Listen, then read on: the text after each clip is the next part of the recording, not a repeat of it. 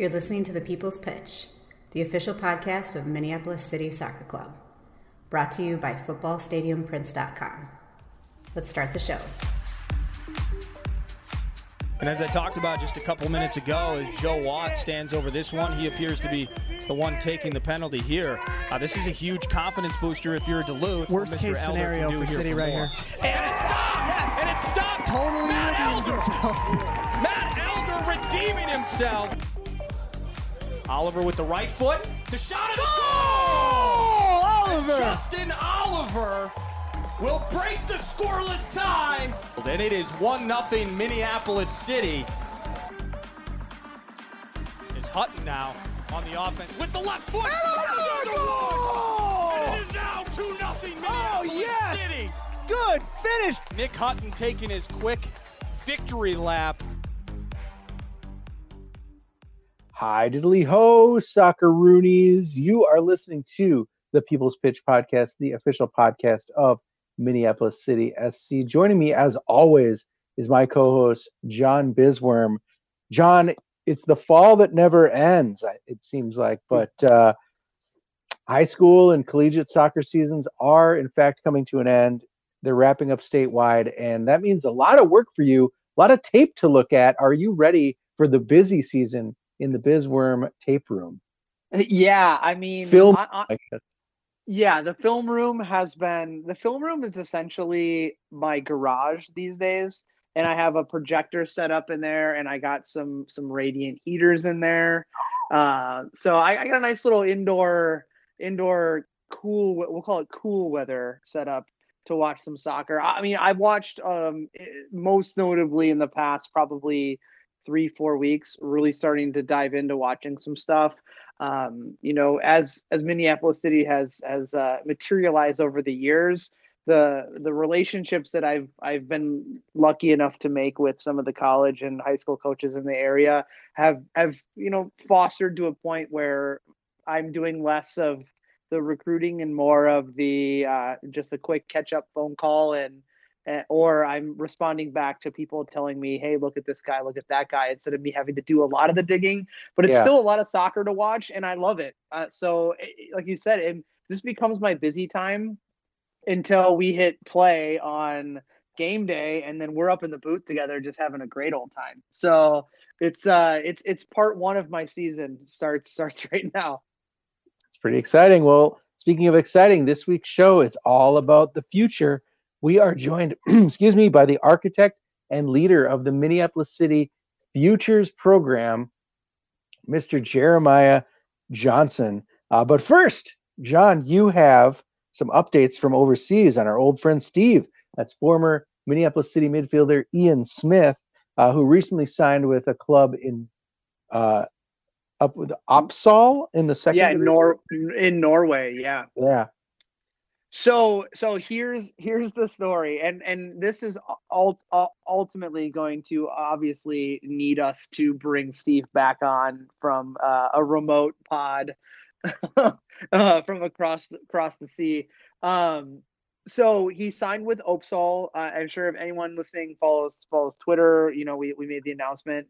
He left to go over to Norway, got an opportunity to trial with Opsal. Ultimately made after his 2-week trial, made the club, came on midway through the season. So he wasn't able to start the full season with them. But they are going to bring him back for next year. Their season is over now. So he only was able to potentially feature in, I believe it was 6 games. And he started 3 of the 6 games and got some significant minutes in the other games. Oh, that's great. So really doing well over there. It's like I said, we're going to have to bring him on, but there was an international scandal, Nate, involving scandal in Norway. A scandal in Norway involving our old friend Steve. So here's how it goes. I get a text message early one morning from Steve that says, "You're not going to believe this," and that's all it said. And I was like, I roll out of bed, I look at him like, oh my God, what are you in jail? What happened? And he sends me a link to an article in Norwegian. So I had to roll that through the old Google Translate. But here's what happened. So going into the last game of their season, they were playing against they were safe from relegation. They were playing against a team that had a very high profile manager, and that team needed to win in order to stay up. And the manager of that team is none other than Norwegian international legend and Liverpool legend John Arne Riise.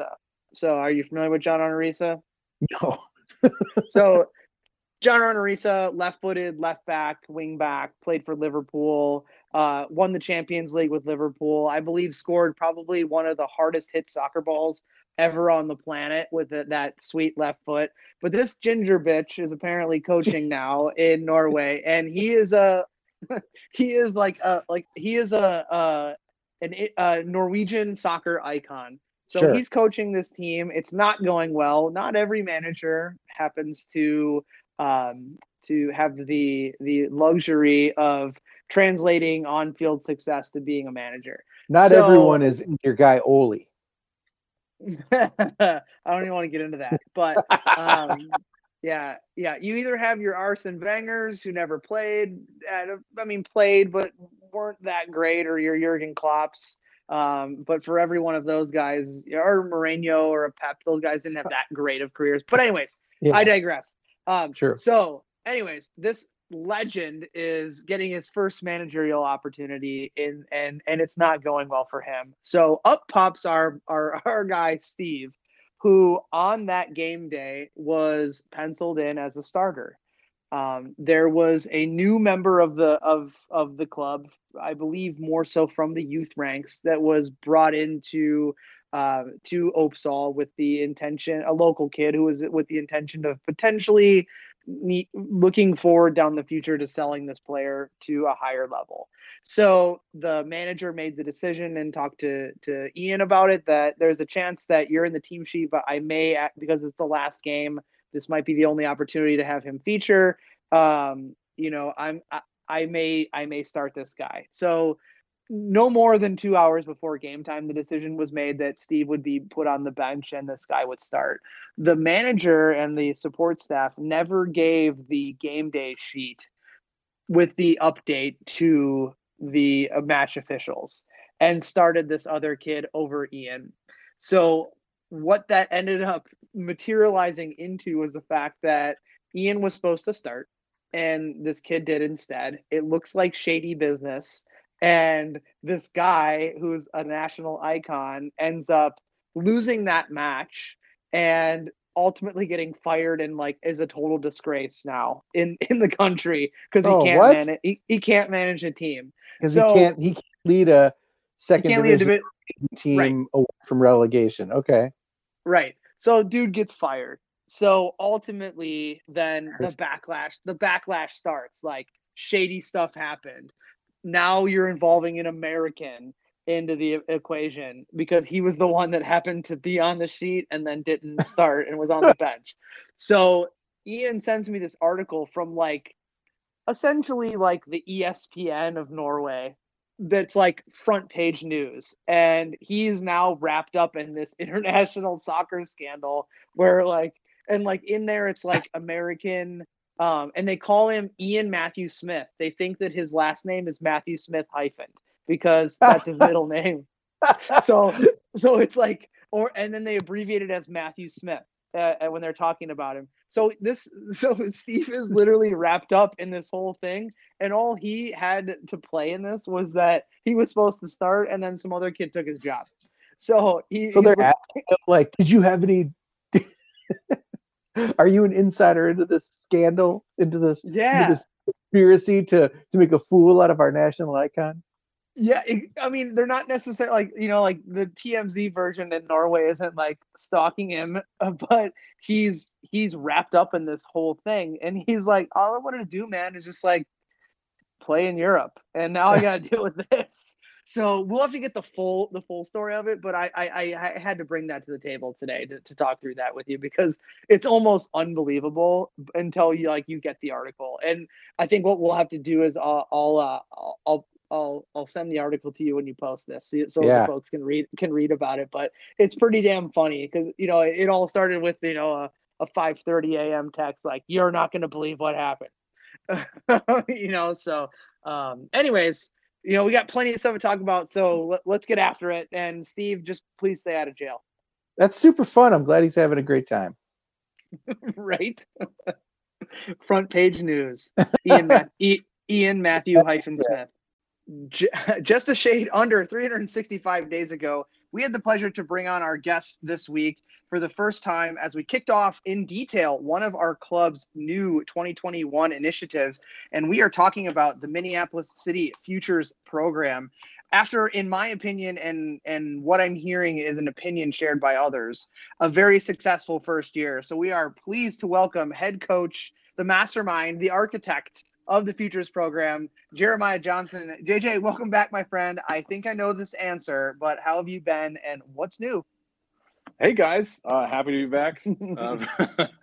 Really busy. Getting ready for the next season of the Futures. So yeah, and just to make sure you guys know, I'm wearing my Football Stadium Prince T-shirt for Edor Nelson Field. Yes, so I got to make sure I get the plug in for the sponsor. Sponsor love. I mean, did you listen last week? What an incredible guy. I loved it because I think the Scottish accent is brilliant. So I actually listened to the rest of it this morning. But yeah, the Scottish accent, I love it. I had an assistant who was Scottish for a while, and oftentimes I would just give him my coaching points at halftime.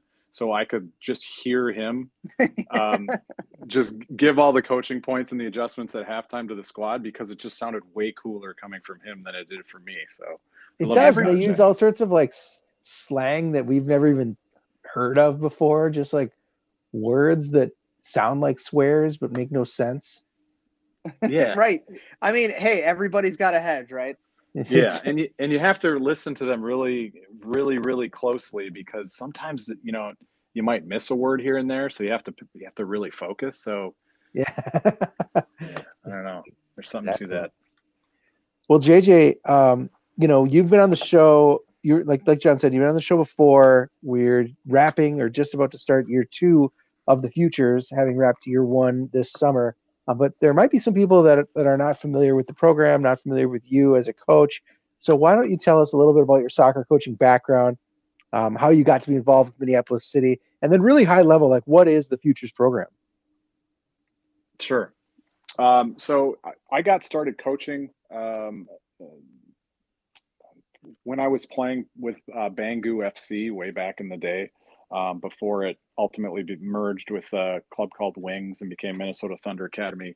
There was a little startup called Bangu FC. And so, I kind of got my coaching itch there.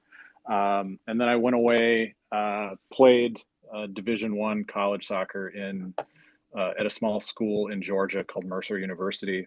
And then when I would come back for the summers, I would coach camps often. Greg Thompson's All-American camp. And then I got hurt while I was playing in college, basically a career-ending type injury. And then I came back home to Minnesota from Georgia, and I got involved coaching with a high school program at Rosemount High School there. Ended up transferring out to University of Wisconsin-Eau Claire. Funny enough, Blue Golds. Yes, Blue Golds. Funny enough, I actually went out there initially on a recruiting trip to kick for their football team. And then while I was there, after I arrived on campus, I'm like, you know what, this isn't for me. I was still dealing with the injury, and I still am today.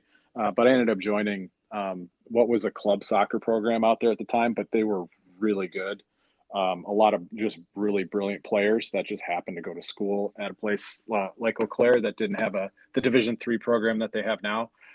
So I played with them a little bit, trying to still deal with the injury. But once it became, kind of too much to handle, then I ended up kind of becoming the coach of that program. And then ultimately the president of the club. So running all the back office operations that need to happen with something like that type of an organization, as well as coaching. So that's kind of how I got into coaching. And then after I graduated, I went off and became a information technology consultant, started a few different companies, and then kind of came back to the game after through a process of having a life coach, and this life coach basically told me to get back in the game because there was a void there in my life. And then after that, I started taking my coaching licenses, kind of getting my badges done, because that's now an important thing. That's a part of the game that wasn't there when I first started kind of coaching in my 20s. And so, yeah, after that, I got hooked up with Lakeville North High connection there. One of the players I used to coach was the head coach at Lakeville North. He brought me on as an assistant. I program at Lakeville North as an assistant for 3 years. And then after that, I became the head coach of the girls program. We made 4 consecutive trips to the state tournament, lost 3 times in the Final Four in a shootout, and then took a year off. And then the boys program actually called up again and asked, hey, do you want to come back and work with the boys program again? You can basically be the lead trainer. And so that's worked out really nice. I've been an assistant at Lakeville North of the boys for the last 3 years now, 11 total years at Lakeville North. But the last 3, it's been really cool. He's basically given me the reins to kind of set up the team and train the team how I want to train the team, and he manages the program. So it's been a nice partnership there. And then, also coached at several different youth clubs in the area, everything from Minnesota Thunder Academy to Salvo or what was Dakota Rev at the time, and then Lakeville Soccer Club as well. So, kind of running the whole gamut of You've been around the spectrum. Yeah, I've been around, and what's cool is over time you kind of develop a different perspective on the game. So when I was playing competitively, my focus was, how can I always get to the next level? How can I always get to the next level? But then the older that I get, and I have a different perspective now, even with kids who've kind of played sports and whatnot, that it's more about the memories that you make along the way and the relationships that you build with people. So any one of my players will always tell you that I've got this term. It's about making magical memories. And the only way to make a magical memory is if you do something remarkable with people that have a shared passion that you do. And that's what we can get out of this game. That's why we work so hard. That magical memory can be winning a trophy, or it can be, having a fun, cool experience, something that happened on the bus, or for U10s, it can be, getting ice cream after, a tie game or a loss. I guess it doesn't even really matter, but that's why we ultimately play this game, is for those magical memories. So yeah, the perspective has changed greatly over time, and I've met, just an incredible number of people that and those memories are ones that I'll have for a lifetime. So how did you get involved with Minneapolis City? I think, from what I remember from your story last year, you said that, you've been a member from the beginning along with yours truly. But really it was, you started thinking about like, what do you have to offer this club that you see doing such amazing things around town? Yeah. So I guess behind the scenes, I've been a huge follower of lower level soccer and, all of the things that kind of go on behind the scene in U.S. soccer, and, our lack of an open pyramid. And, we don't have promotion and relegation. So all the challenges that go along with that. And then when Minneapolis City the idea came out, and I think I first saw it on Twitter, like in 2015. Big shocker. That's where everything starts. Yeah. I should get the Scottish guy to say it, because he says Twitter a lot cooler than I do. But I was like, okay, well, I'm going to put my money where my mouth is. So I ended up joining as one of those founding members of Minneapolis City. And I don't even remember how many there were. Do you, John? I think there was probably like maybe 5 to 10. But really? In hindsight, looking back, what a steal! What is no kidding? Yeah, no kidding. I think it was like $500 or something like that. No, it was $350. Was it? Was that it? Oh, okay. Yeah, it was $350. Yeah, and the number of Minneapolis City scarves I've got, kind of pasted around my house it's probably worth well in advance of $350 at this point. But, yeah. Right? Yeah, like I said, what a steal! Yeah, so I was like, all right, I'm gonna put my money where my mouth is, and so I started following the team. I was at the first ever game, which was at the barnyard. Yes, and I think I actually texted Dan after the game, and my level of disappointment with the field that they had chosen. Oh yeah, that was yeah. Yeah, because I think if you only knew what went into getting just that, it was a nightmare just to get a bad field. No, the more and more I've worked behind the scenes at Minneapolis City, I can only imagine what it was like to get something up and running back then. But yeah, so just to get back on track there. So after a few years, and you guys were bouncing around between like Osseo and a few different locations, and then it kind of seemed like you guys were solidified at Augsburg, which is closer to where I am in Lakeville. And at that point, I was about to take a break from coaching at the high school level. I was I'd resigned from the girls' high school job, and I wanted another project. And it was about that same time that the U19 vote had come out. And I voted yes. And then I also followed up with the club, and I followed up with Adam Pribble and said, yeah, if this comes to fruition, I'd absolutely be interested in doing something like this. So he's like, yeah, send me your resume, and did all that stuff. We had many conversations over the course, had coffee with Matt, and then they kind of brought me on as kind of a staff coach. And then one of the assistants for the first team had to depart. So they're like, do you want to join us as the second assistant for the first team in 2019 and help us with the preparation as we go into the US Open Cup? And then, so I think we had just beaten we had a scrimmage against we had a Shattuck side, and then a Minnesota Thunder Academy, like U19 Development Academy side. And I think we beat them like 10-0 or something like that. And then as we walked off that field, nobody really knew that was going to be the last time we were going to see each other, because COVID hit and everything pretty much got shut down. And then US Open Cup got shut down. And then we were all kind of sitting around okay, well, what's next? And I knew we had this U19 project kind of just waiting in the wings. So just got started on it. And all of a sudden you had a lot of free time. Yeah, well, so we had a lot of free time, and we didn't really have a whole lot of direction on what we wanted to do with this U19 thing.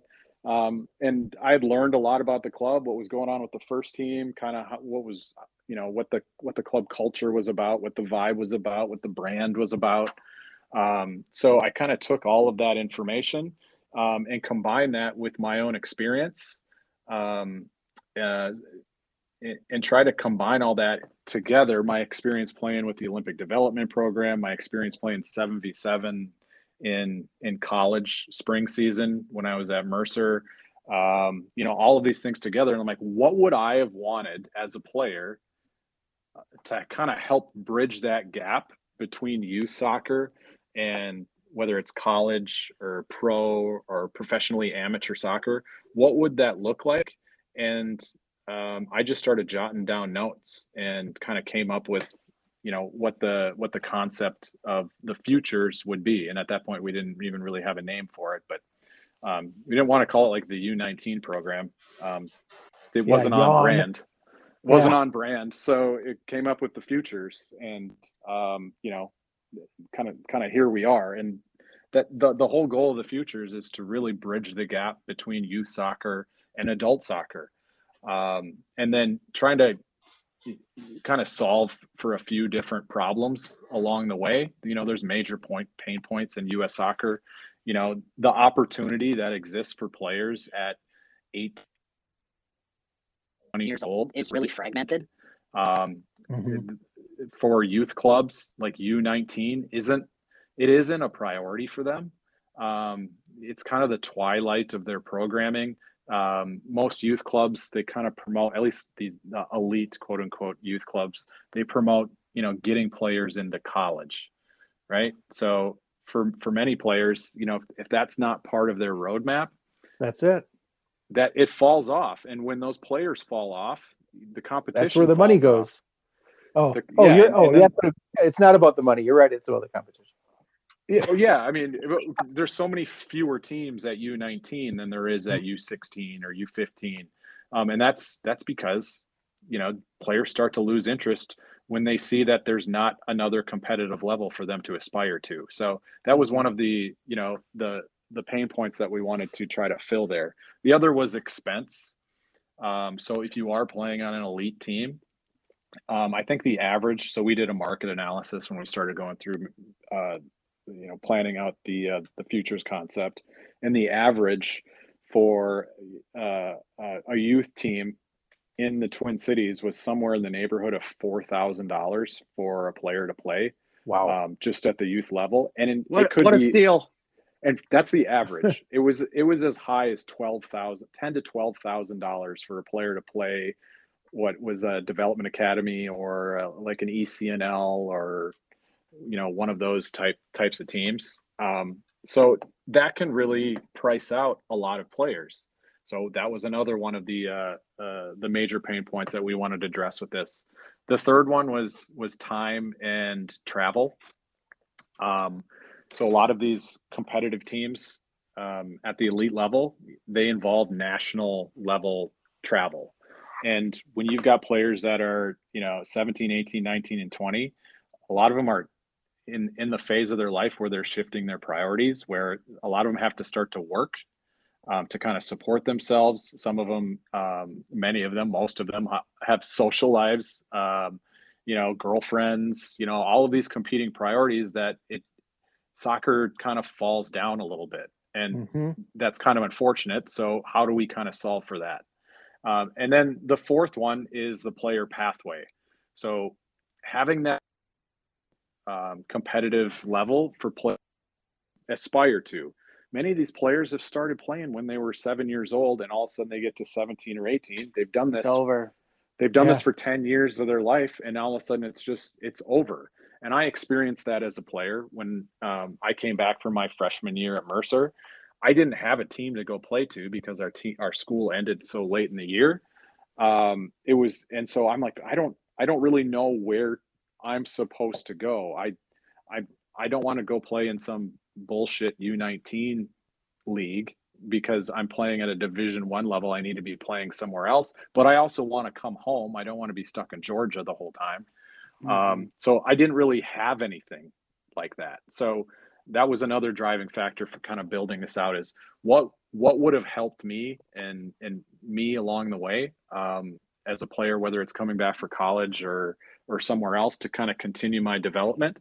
And then Minneapolis City, we've got a senior team, and now we've just moved a senior team into USL2. So now we have a legit path into professional soccer for some of these players. Yeah. So we're solving for that pain point now as well. So these players can come in, whether they're playing college or whether they're not playing anywhere at all, it's collegiately or scholastically, they can come into Minneapolis City and regain some traction and try to find their way through, the player pathway into a senior team. And then, we will celebrate whatever path they can take out of our club from there. We've had several players, whether it goes into MLS or NISA, we will help celebrate that. And then hopefully as a club, we can continue to rise as well. So before we take a deep dive, and it may seem like we already started the deep dive, I promise there's much more.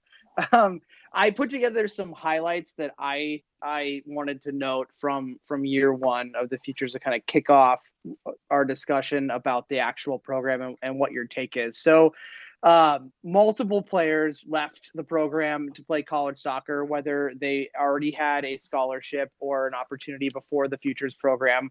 But a handful did not, and the Futures program allowed them to get that exposure. The all-state team from Minnesota this year was littered with Futures players that returned back to high school from our program. I think there were, you'll have to correct me if I'm wrong, 3 Mr. Soccer finalists. Division 2A, Carter Hermanson from Holy Angels was voted Mr. with the program. From a competitive 11-a-side friendly perspective, played against Minnesota United, Shattuck St. Mary's, went up to St. Cloud and played a Division II team in St. Cloud State, played at Dakota County Technical College, which is a relatively unknown and I think at times very strong community college in the area. You played MC1, MC2, FC Minneapolis of the UPSL. And you went 6-1, which is incredible, really, with that only loss being the first team in the program, which is a tough game.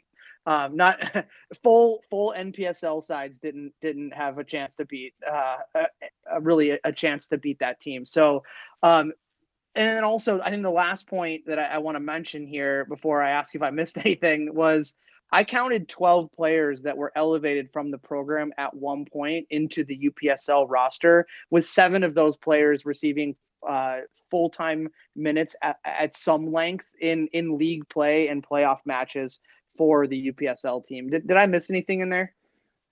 I'll take your word for it on the 12 players. I thought it was around 10, but I'm ballpark guessing. In terms of our, non-league schedule, exhibition schedule, I think we actually went 7-1. But ooh, I might have missed one in there. I missed somebody. Well, 6-1, 7-1. Either way, you added another victory, which kind of just further cements my point here is that when you talk about success of a first-time program and you look at what we did at the senior level, we did not have that success in the soccer slice of the soccer pie, slice of the competitive landscape that we entered in, whether it was the PLA, whether it was the NPSL, UPSL this year aside, that was a success. But the Futures program, honestly, like on paper, it was a success. And I really wanted to mention those points because I think it kind of brings holistically together, players went to college because of this. Players that went back to high school were elevated to a point where they were honored as the best in class. You put together, outside of the 77 inter-squad league, you put together 11-a-side teams, and they went out and beat people. And the players that were ultimately proven within the program were elevated into other opportunities within the club, which is the point, right? Is to further that development at a certain extent for the players that it warrants. So I wanted to mention those things because those are things you put on a resume, right? And it went much better than I even anticipated. My whole goal for the first year was let's lay the foundation properly so we can make this easier on ourselves in year 2 and year 3. I didn't think that we were going to be going out and, getting results against Minnesota United or getting results against our second team. But some of those things needed to happen for people to take notice for some of these players. And I think everybody in our program has a little bit of a chip on their shoulder. Yeah, I would say so. Yeah. And I like that edge. So, some of these players are the players who may have been passed over for Development Academy or, which is now defunct, or MLS Next type teams, or they just were never given the opportunity because they didn't have the financial means necessary to do so. Some of these players aren't playing collegiately. And that's one of the things that I'd like to celebrate the most is that you don't need to go play collegiate soccer if you don't want to, or you don't need to go play NCAA collegiate soccer. You can go play, you can go to the University of Minnesota, or you can go to any one of these, many schools around the Twin Cities that fit your environment and fit your academic desires, but a club like Minneapolis City can be there for you, and you can continue to play the game that you love at a very, very high level. And we've got several players. I think we had 34 players that were post high school players that had come through the futures. And then I think 21 of them were playing like NCAA or NAIA soccer this year. So that leaves 13 of them that aren't necessarily tied to a collegiate program, but they are extremely high level soccer players. And it's for whatever reason, college soccer just doesn't fit for them, you know? Sure. So or college doesn't. Yeah, or college doesn't. There's a few players that in our group that they don't have any desire to go to college, or they don't know what they want to do yet, which is completely fine. We've got some players where English is a second or third language for them, so they haven't necessarily been able to get a lot of traction in the U.S. academic system. So they work, and then some of them we've got a few players from the Karen community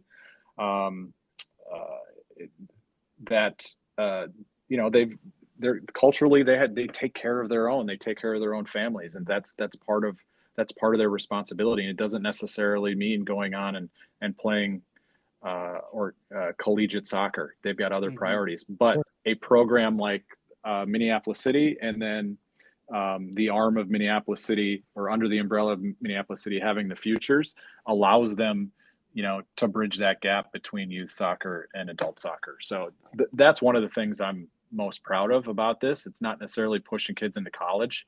We've got youth programs that help doing that, but we're really truly bridging the gap between our youth soccer community and our adult soccer options, whether that be amateur, professional, or I guess what do they call us now? Pre-professional. Yeah, whatever they call us. So let's play things back to the beginning again. After kind of what we talked about, and you kind of quasi answered my next question.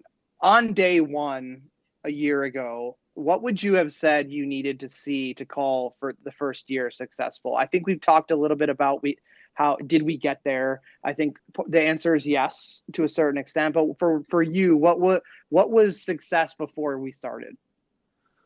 Wow, that's a good question. I think at one point I had written down some success criteria. KPIs. Yeah. Well, yeah. You do that when you do your business planning and all that kind of stuff. But honestly, I don't even remember what they were, because everything just kind of became a blur. But I think for me, one of the first things that I thought was going to make this success was that I needed to be able to prove it within our own club that this was real, and that there were really, really good players in Minnesota at a young level that deserve the opportunity to be considered for our other Minneapolis City teams.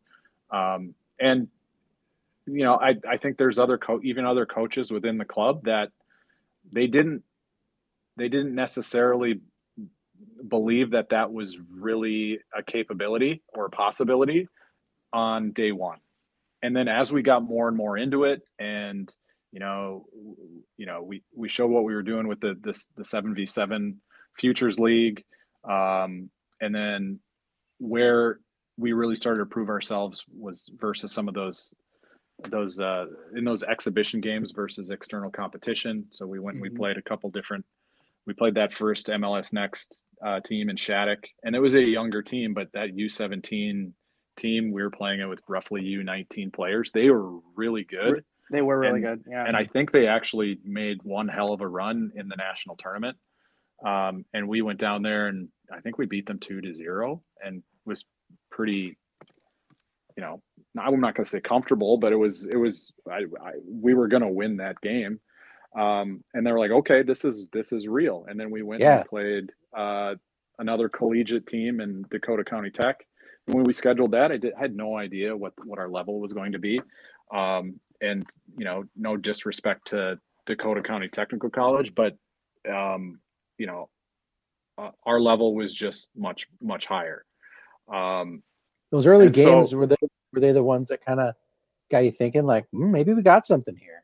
Yeah, and it got us thinking there. And then we had so many, things going on within the club, and so many players at the first team and second team, and then the futures level, that it was really hard for players to kind of move around. And then as the season kind of went on, some of the players the futures players were like, well, why am I not getting an opportunity at the next level? And they kind of continued the chip on the shoulder type of thing. And then we went into the game against our Minneapolis City 2 team, and those players were ready to play. They were ready to make a statement. And then we came out and we beat our second team 3-2. And that's really what elevated a few of our players into that Minneapolis City 2 team and helped them on their run to the national quarterfinals. So like Nathan Lickstraits, Jacek Nikowski, like those guys were critical pieces to that run. And there's a few other that I'm not mentioning, but yeah, it really took that game for me to kind of meet that success criteria of, are we proving it within our own club that this is a real, positive thing that's got legs for the future.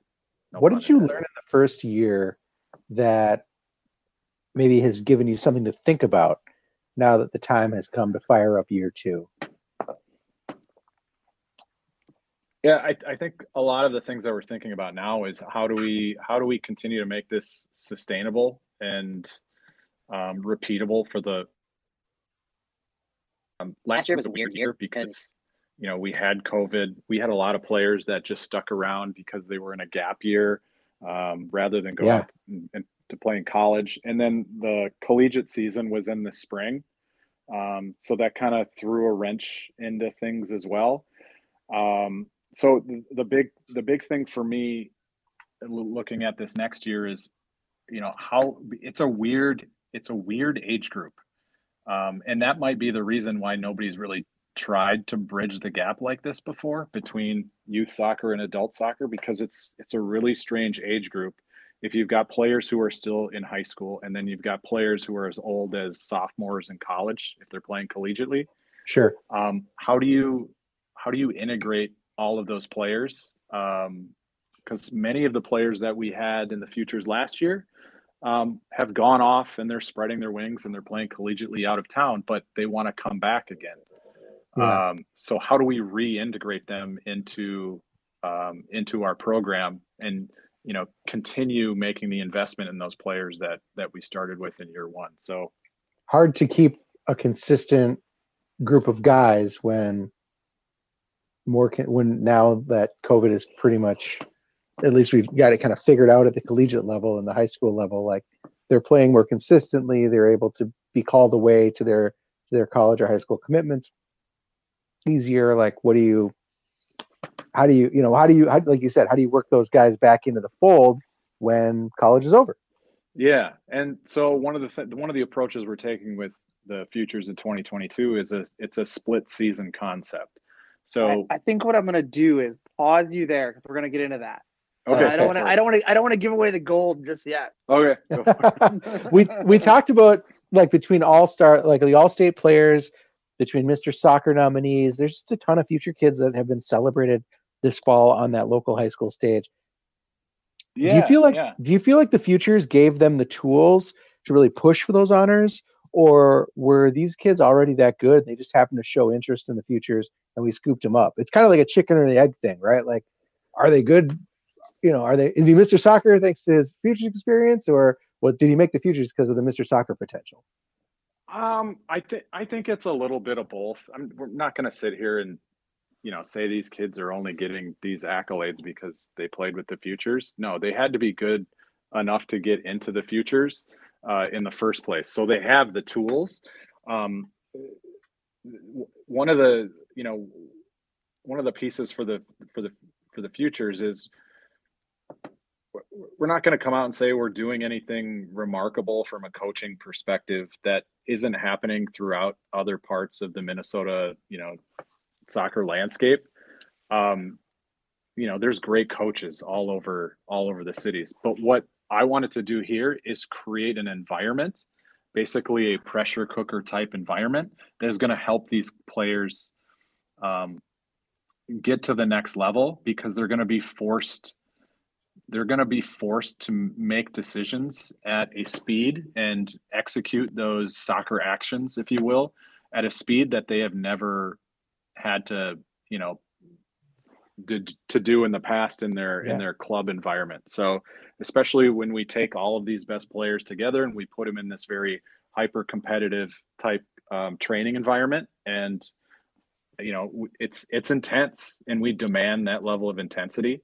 But then when we also put them into a 7v7 type league, and that 7v7 environment is going to maximize the number of touches for players, but it's also going to force them to play in small spaces as well, which is going to speed up their decision making, and it's going to speed up the execution of those player actions. So all of those things combined, so they have the tools, and then we're just putting them into an environment that's going to maybe elevate them to a slightly higher level.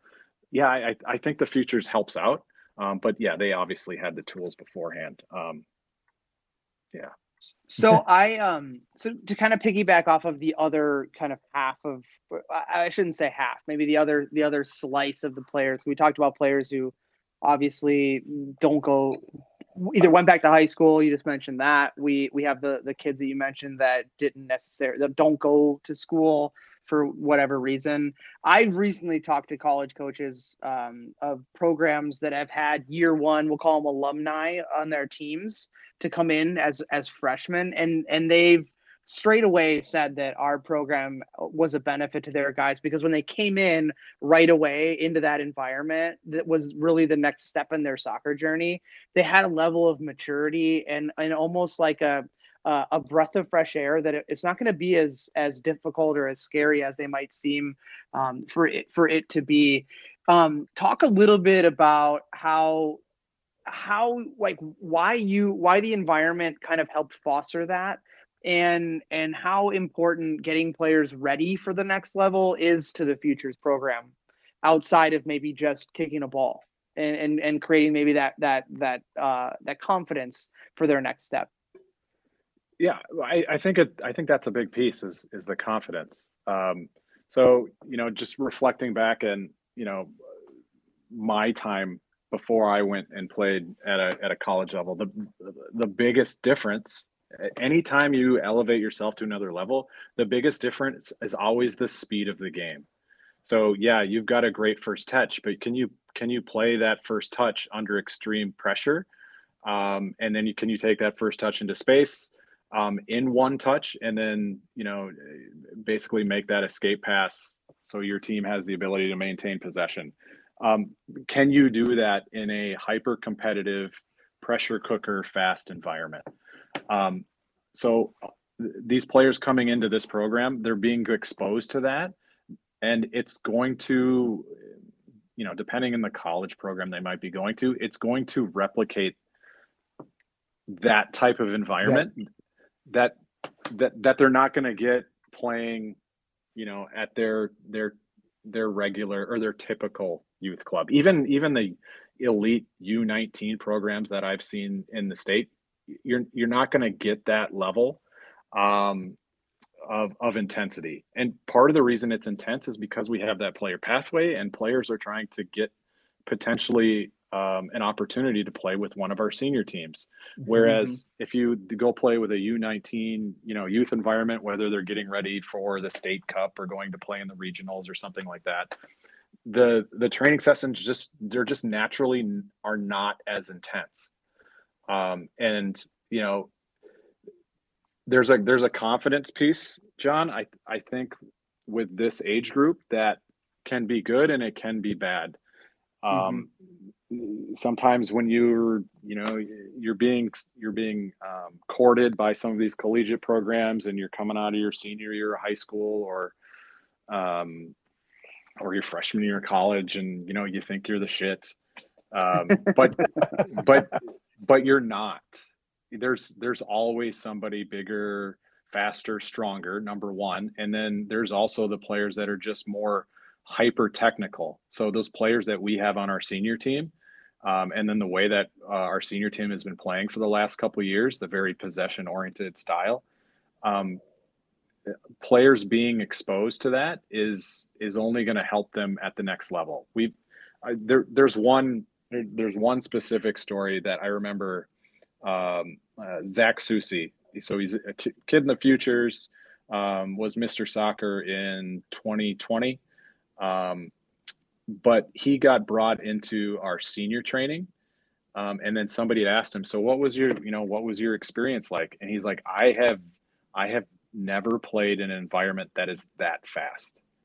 And that's the difference. So we're exposing them to that, a hyper competitive, very pressure cooker environment that is super fast.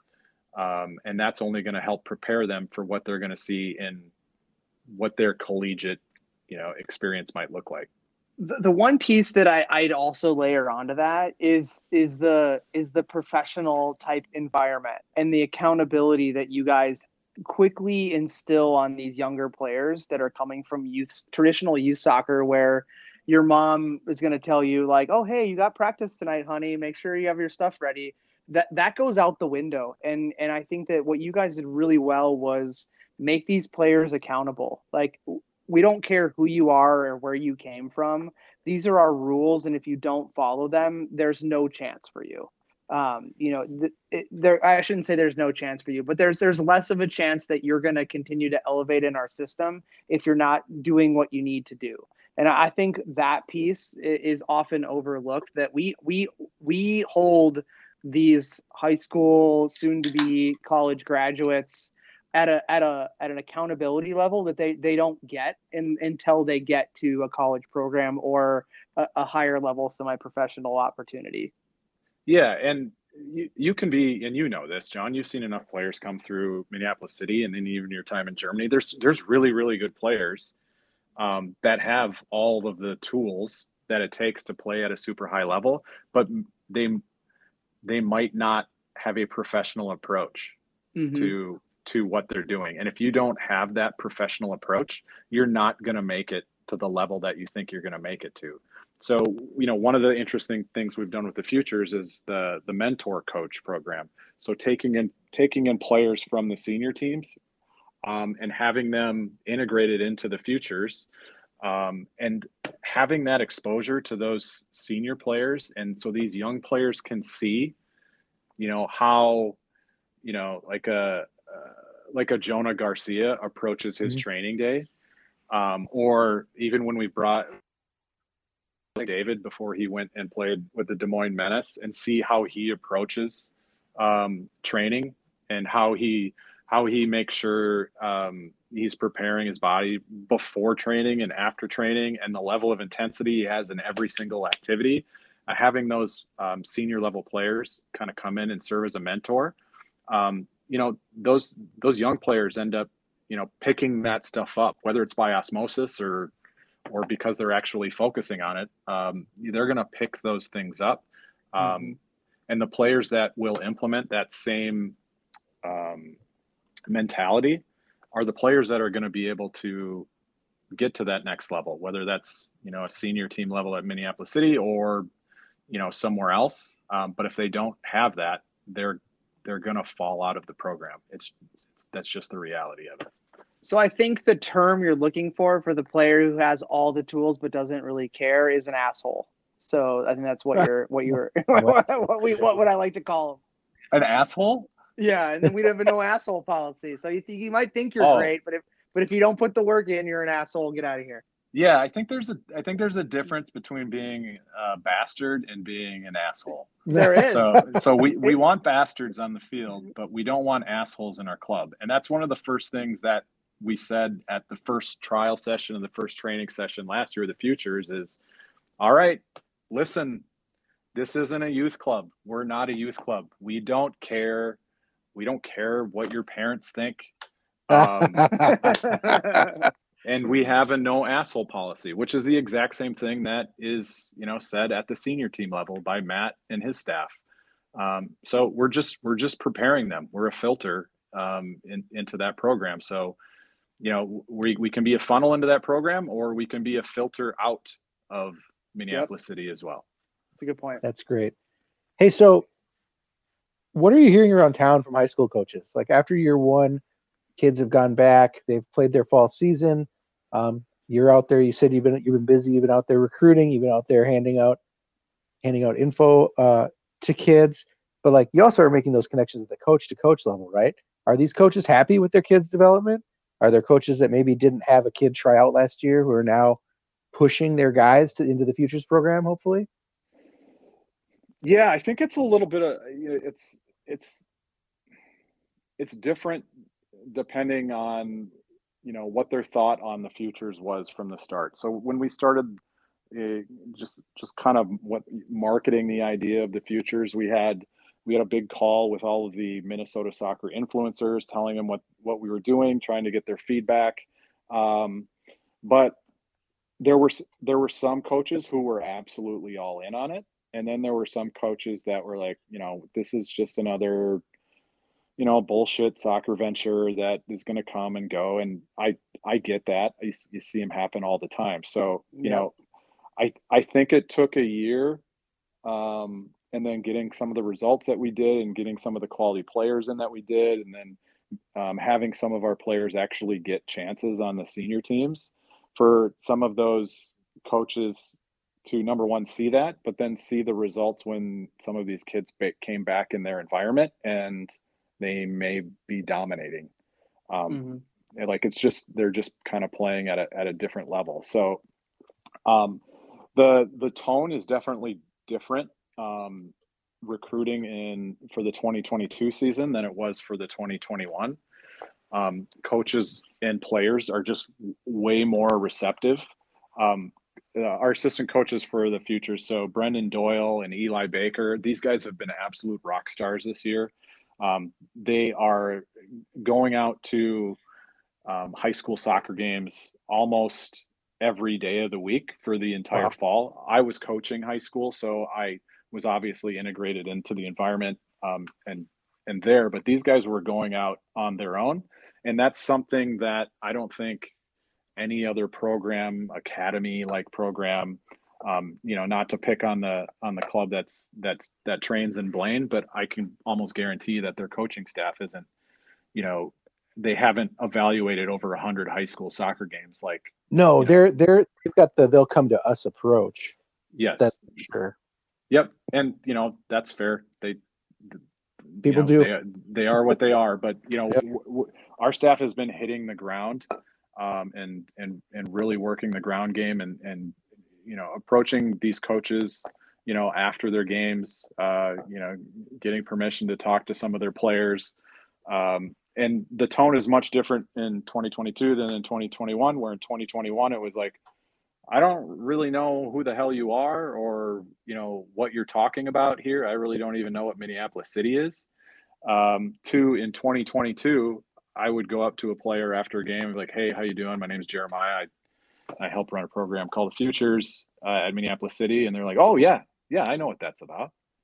And I'm like, nice. Oh, okay. Well, this conversation is going to go way easier than way better the ones did last year. So I think there's a few players that we're going to get into the pool group in 2022 that we wanted last year, but much like the group that kind of waits for the second version of the iPhone, they kind of waited and checked out what we were doing, which is completely fair. So I think we're going to have a really, really strong group because we had just so many coaches and players that were on a wait and see type of approach to what we were doing with the futures at Minneapolis City.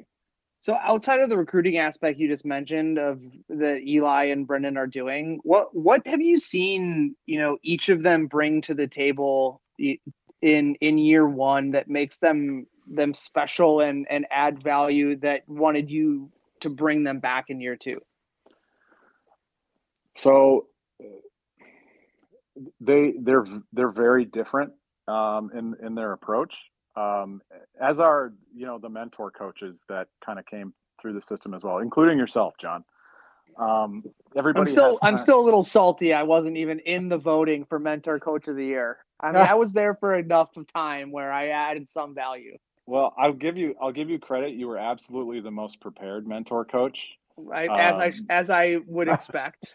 And you had some rock star players on the squad you were coaching, but that just didn't turn into results for that team, and they ultimately got relegated. Technically, we won their only games, and drew after we got our shit kicked in the first game. Sometimes John, you got to coach from the heart. Until I handed it off to Jonah, I gave him a Ferrari that was all revved up, and then he ran it into last place. I got a problem with that. Yeah, that's true. I guess Jonah did get Jonah Garcia.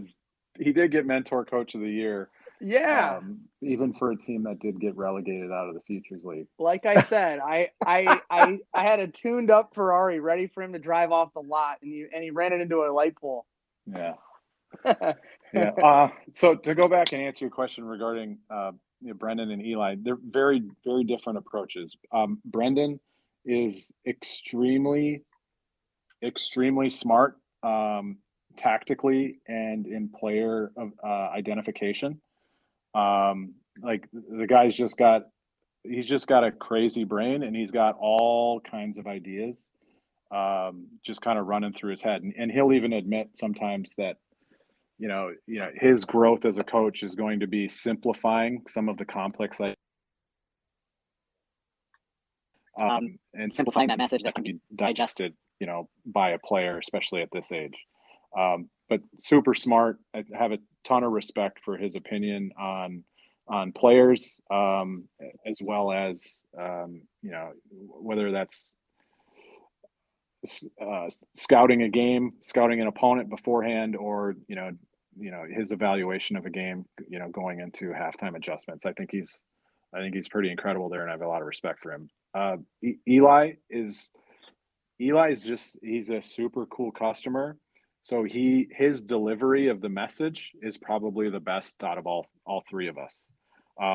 He can kind of take that message, whether it's complex or simple, and turn it into a coaching point that is going to resonate with the players. So I think that's kind of his strong suit. So we've got kind of the yin and the yang a little bit from the coaching staff, and then I just do my best to not get in the way. So JJ, so one of the things that we know from past member votes and planning that is happening kind of behind the scenes is that Minneapolis City, besides the USL2 news, like also potentially moving, to figuring out how to add a women's team in the future, right? Do you see your futures model expanding along with that to capture and hone some of the high level talent that we have here in the state? Like we talked to Tori, and she did not have enough praise for the level of play that our high school girls and women play at. The futures could only benefit from expanding into that kind of area in the next 2 to 3 years, don't you think? Yeah, absolutely. So, like I had mentioned when you guys had talked about my background, I spent four years coaching at Lakeville North, and during that time with those girls, I had multiple All-Americans. I had a Gatorade Player of the Year. I had, I think we had 4 All-Americans. We had 2 Miss Soccer finalists. We had 1 Miss Soccer winner, and these girls, they're badasses. And part of the reason that I took that girl's job is because I wanted my daughter to kind of see that, you can be a badass and you can still be a girl at the same time. And I learned so much through that whole process, and I have a ton of respect for the girls that are playing at a high level. So I think the futures. So if we go back to kind of creating that concept for the futures, it was laid out in a phased type of approach, and so there was 5 different phases of it. And I think what we implemented in year 1 was kind of version 1.5 of that roadmap. As we got as we got towards the end of those phases, so like phase five, it did include, the incorporation of a women's side. I don't know how, we would go about implementing it at Minneapolis City. I think a lot of that's going to be driven, by what happens with the women's program. Or do we take a top-down approach like we did with, the men? And the men was kind of driven out of, what was Stegman Soccer Club, and that's kind of how the club, kind of found its roots. How are we going to do it with the women's side? I think that's to be determined. Do we do the same thing where we start with a senior side, or do we want to build it up, from the futures level? I think, like I said, that's to be determined. In addition to that, selfishly, there's a version of the futures that includes more of a youth element as well, going down to U12, and it has nothing to do with, trying to integrate and become part of your traditional youth soccer environment, where you've got your MYSA or your TCSL and all of those different things going on. It would completely live outside of that and be a different supplemental option, just like we have with, the 17, 18, 19, and 20-year-old players. And that's where I want to see it go. I think it can include women, and I think it can include more younger boys and girls as well. If we can continue to lay a foundation for this thing that's going to be repeatable for the long term. So you've been out recruiting as we talked about for year two. Eli and Brennan have been doing their thing, going to games every day. Can both on the field and off the field through social channels. Can you confirm or deny a rumor that is it true that you were suspended on Instagram for preying on high school kids? No, that's not completely true. Yes, we were suspended, but that's so when we started the futures, there's the whole marketing element to it, and we just started with a Twitter account, just to kind of speak to a different audience. But here's the thing with this age group is they don't live on Twitter, they live on Instagram.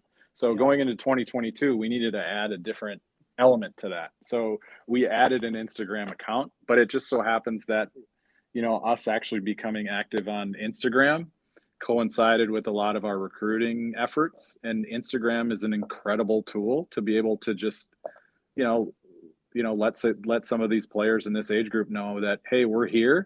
And if you want more information, reach out to us. So I think Instagram has an algorithm that says if you make X number of direct messages or follow a certain number of people in a given day, that they're going to shut you down for 48 hours.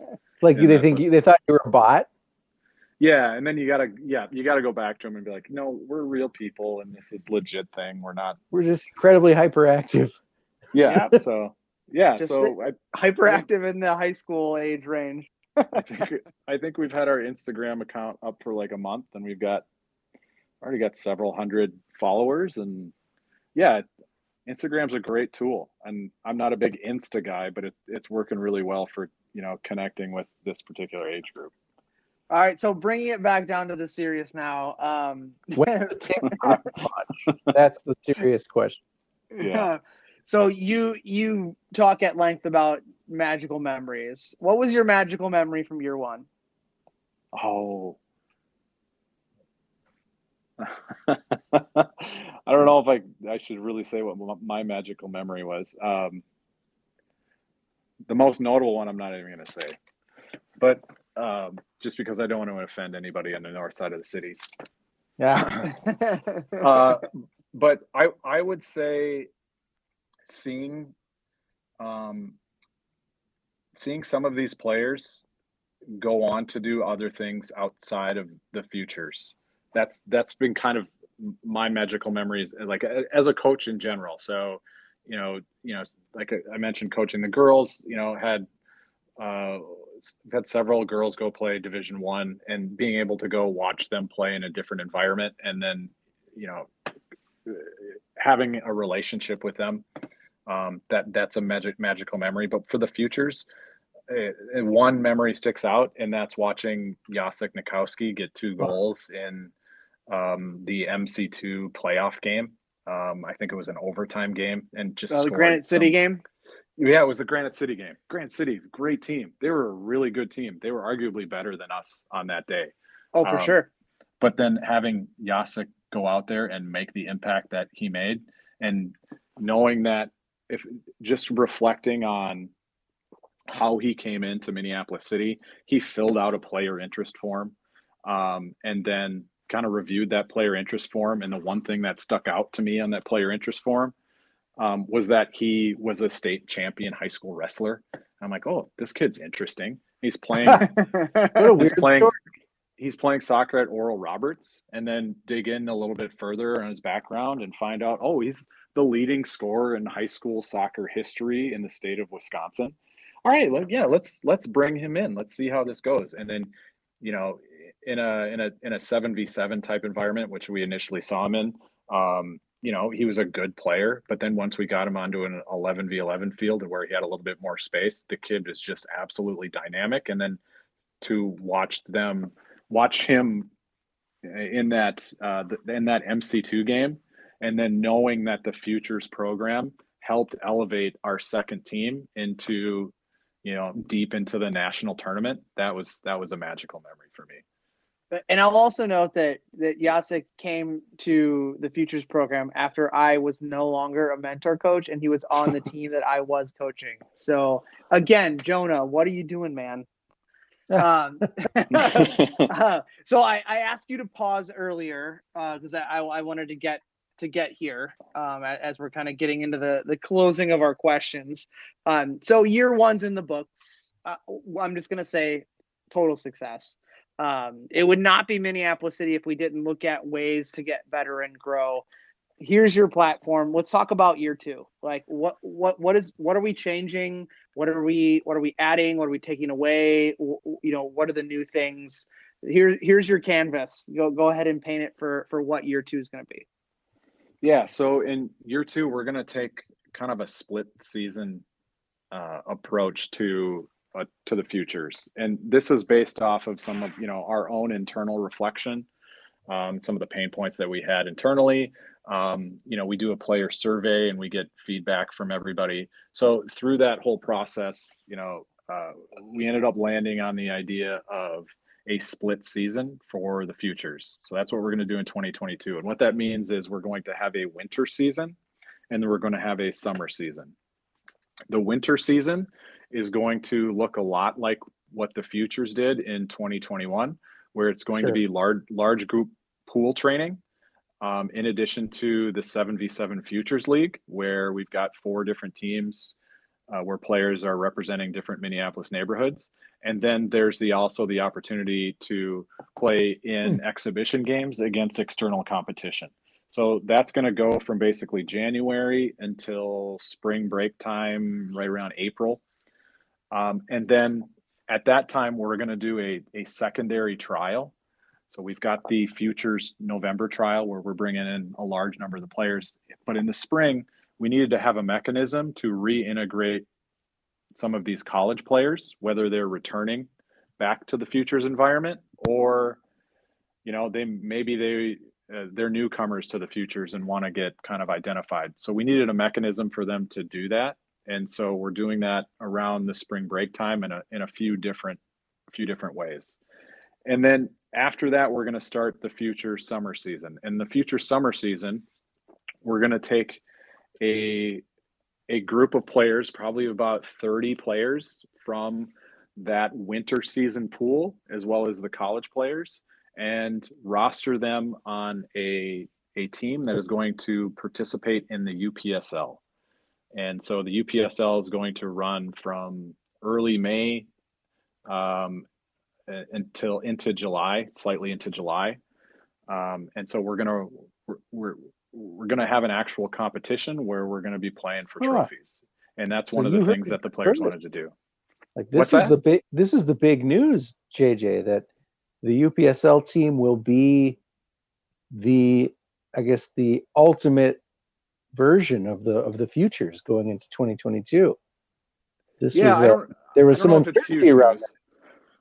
I think it's pretty big. That's pretty big news for fans that like we will be competing in all three leagues confirmed, and the UPSL team will be all about the future.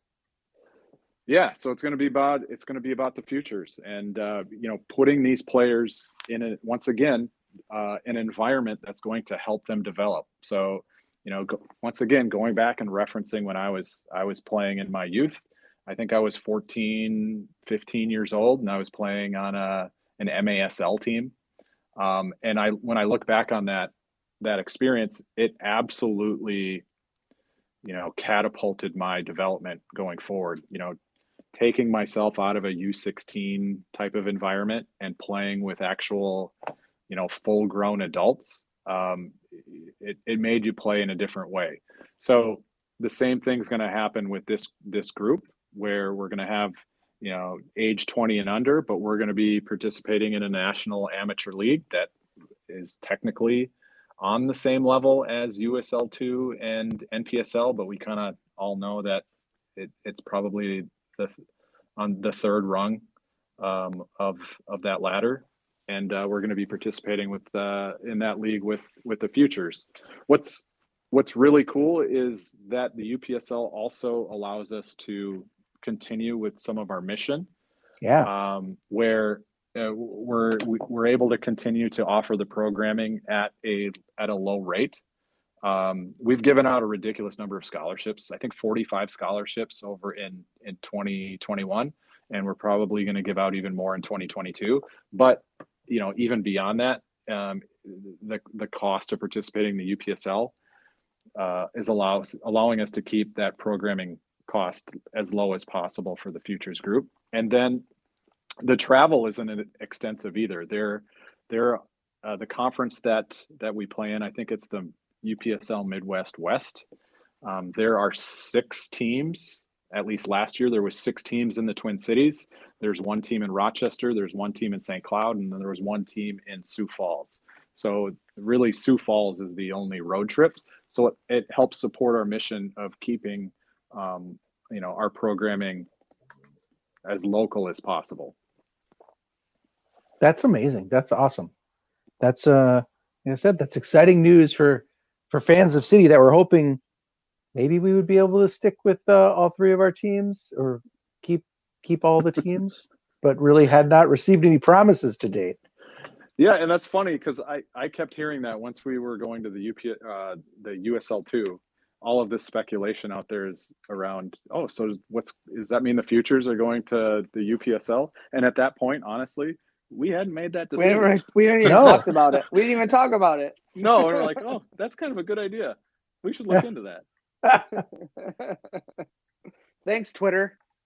Yeah, but we needed to figure out, the whole approach to the rest of the futures, and that's kind of where the split season idea, I guess, came into fruition. Was okay, if we're going to do this UPSL thing, but we want to keep the same type of format and programming that was successful last year. How are we going to do that? So that winter season is going to be an abbreviated version of what we did last year. Last year we had a 7v7 futures league where I think we had 11 matches in that league, and then the 2022 version, there's just going to be 5. So every game is going to matter a lot more for that kind of abbreviated futures league season.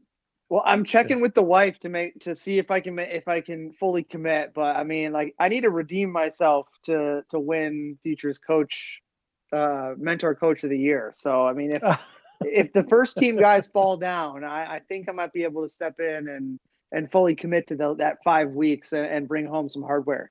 All right, well, that'd be great. You're gonna have to call for John off the bench. You're gonna have to submit your coaching resume. I'll type it up. It'll be on a paper that says that all it says is previous futures record, 2 wins, 1 tie, 1 loss, and then I'll see what Jonah puts up for his resume. Yeah, well, both of you. So Jonah has asked to come back and be a part of the Futures again, which is awesome. But in terms of Futures League teams, your squad did get relegated last year. So who's the new neighborhood that's coming into the Minneapolis City Futures League? We don't know yet, but yeah, maybe you can submit your resume for that squad's job. I absolutely will, and then this time I'll be able to hopefully pick some of the players I'll take instead of inherit them. No, I mean, I think, to kind of put a bow on it, JJ, I mean, if you would have told me the outcome of not only the, all the talking points I brought up in the beginning of our conversation, if you would have told me that the kids going to college were prepared to the best ability that we could have prepared them to, the high school kids went back and are getting honored for the style of play and the success that they had, then you look at the Futures program as a whole, and you look at not only the success that we had in exhibition matches against some very very good talent, but also just seeing how like the friendships that some of these guys made that were beyond what they had coming in. I think 100% this is exactly what the club needed to bridge that gap, and I'm really excited for what it's going to look like in year 2. Yeah, me too. There were so many things that we just couldn't do last year because of COVID and the social distancing restrictions that we did have. On the first team, they call it the brotherhood, and they've got great relationships on that first team and that senior pool that they've developed over time. Unfortunately, with our Futures group last year, them all being together for the first year, the social aspect of being part of a program like this, it didn't exist. So that might be one of the things I'm more excited about for 2022 is seeing this group being able to forge some of those, social relationships, away from the field a little bit as well. Well, JJ, thanks so much for joining us again. Why don't you roll us on out of here by telling the people when Futures tryouts are, because they're coming up, and how they can register and learn more about the program. Yeah, absolutely. So we are starting our Futures November trialist camp on November 15th. So we will have 2 different trialist groups going. The first group is going to be November 15th and November 22nd. And then the second group is going to be November 16th and November 23rd. And then we're going to bring the finalists together, I believe, on November 29th. And that's gonna populate the group we have for the Futures winter season. That's the primary vehicle to get involved with the Futures. And to register, you can go to mplscitysc.com/futures. So go to the Minneapolis City Soccer Club website and click on the Futures link, and it's going to kind of walk you through how to join the Futures, what our mission is. We talked a little bit about that today, as well as there's a link on there to apply for financial aid or scholarship funding as well. So mplscitysc.com/futures. All right. Thanks a ton. All right. Awesome. Well, JJ, thank you so much, man. Really looking forward to year 2. And I hope, like I said, I hope I can win that award. I'm making it all about myself now.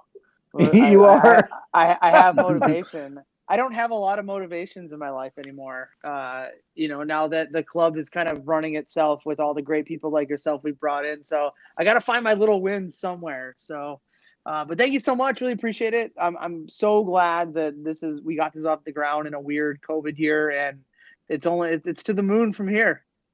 Absolutely. Thanks for having me, guys. Thanks for everything that you do for the club here. And outside the podcast, I know you guys do a lot. And I appreciate the show and love to listen to it. Thanks for having me, guys. Thanks. Be careful on Instagram, all right? Will do. Take care. All right. Thanks, man. Bye. Bye. That is all for this week's show, folks. Thank you, as always, to our show sponsor, footballstadiumprints.com. Boy, Do I hate pants? If you know me, you know that I'm all shirts, baby, all the time. Just like my favorite cartoon character, Porky Pig. I wear the hell out of shirts, and only shirts, which is why I'm not allowed to leave the house anymore. That's also why I'm pumped for our partnership with footballstadiumprints.com. They offer a massive selection of shirts featuring all of soccer's iconic pitches, including Edor Nelson Field, home of the Crows, as well as Legends series with the likes of our very own Matt Elder and me, John Bisworm, Stegman's Soccer Club hero. I love looking down and seeing two Johns, my face on a t-shirt, and good old little John peeking out from under it. God damn it, we got to stop writing these for each other. Head on over to footballstadiumprints.com and use the code CROWS10 to save 10% off on all your new shirts. I love shirts and only shirts. They ship from the United States, so you don't have to worry about any of those outrageous international shipping fees, and they arrive lickety-split once you purchase. Thanks again to footballstadiumprints.com for making the only piece of clothing a man like me needs. No pants, just shirts. If giving back to the community means a lot to you, maybe it's time to give to the club that loves to give back. Minneapolis City is a 501c3 that provides a safe, reliable, and fun environment for young people to play the beautiful game. And look for us soon out in, not necessarily parks, right? It's going to be cold soon, but playing in the community centers around the city and really bringing ourselves into the community like we love to do. Consider a tax-deductible donation to a truly city-focused organization. Minneapolis City memberships are now on sale. And Scarf Designs, right? They're coming too. Yeah. And you know what follows Scarf Designs, Nate? Kit Designs. For only $99 for a full season pass, all the way down to $50 for out-of-town membership, you can support the club and get some really cool stuff in return. I mentioned it before. You get the exclusive membership scarf, a membership card that gets you 10% off at the club shop. You get to vote on said scarves, including selecting the membership board, which is awesome. You also get to, like we said, Kit Designs. You get to pick those. We're voting on scarves right now, people. Visit mplscitysc.com. Make sure your totally legitimate, valuable graphic design options are heard. That totally came from a copywriter. Send us mail. It's easy to do. Hit us up on Twitter at The People's Pitch. Complain or through email at mcscpodcast@gmail.com. All questions, comments, and concerns are welcome. And finally, as always, you can complain to Dan. He loves when you complain to him about even the most stupid stuff or the important stuff. And you can hit up those complaints at MPLS on Twitter. That is all for this week's show, folks. I am John. That was Jeremiah Johnson. Goes by JJ. And, of course, that was Nate. Join us in 2 weeks as we continue to give you a peek behind the off-season curtain. And, of course, you got hooked.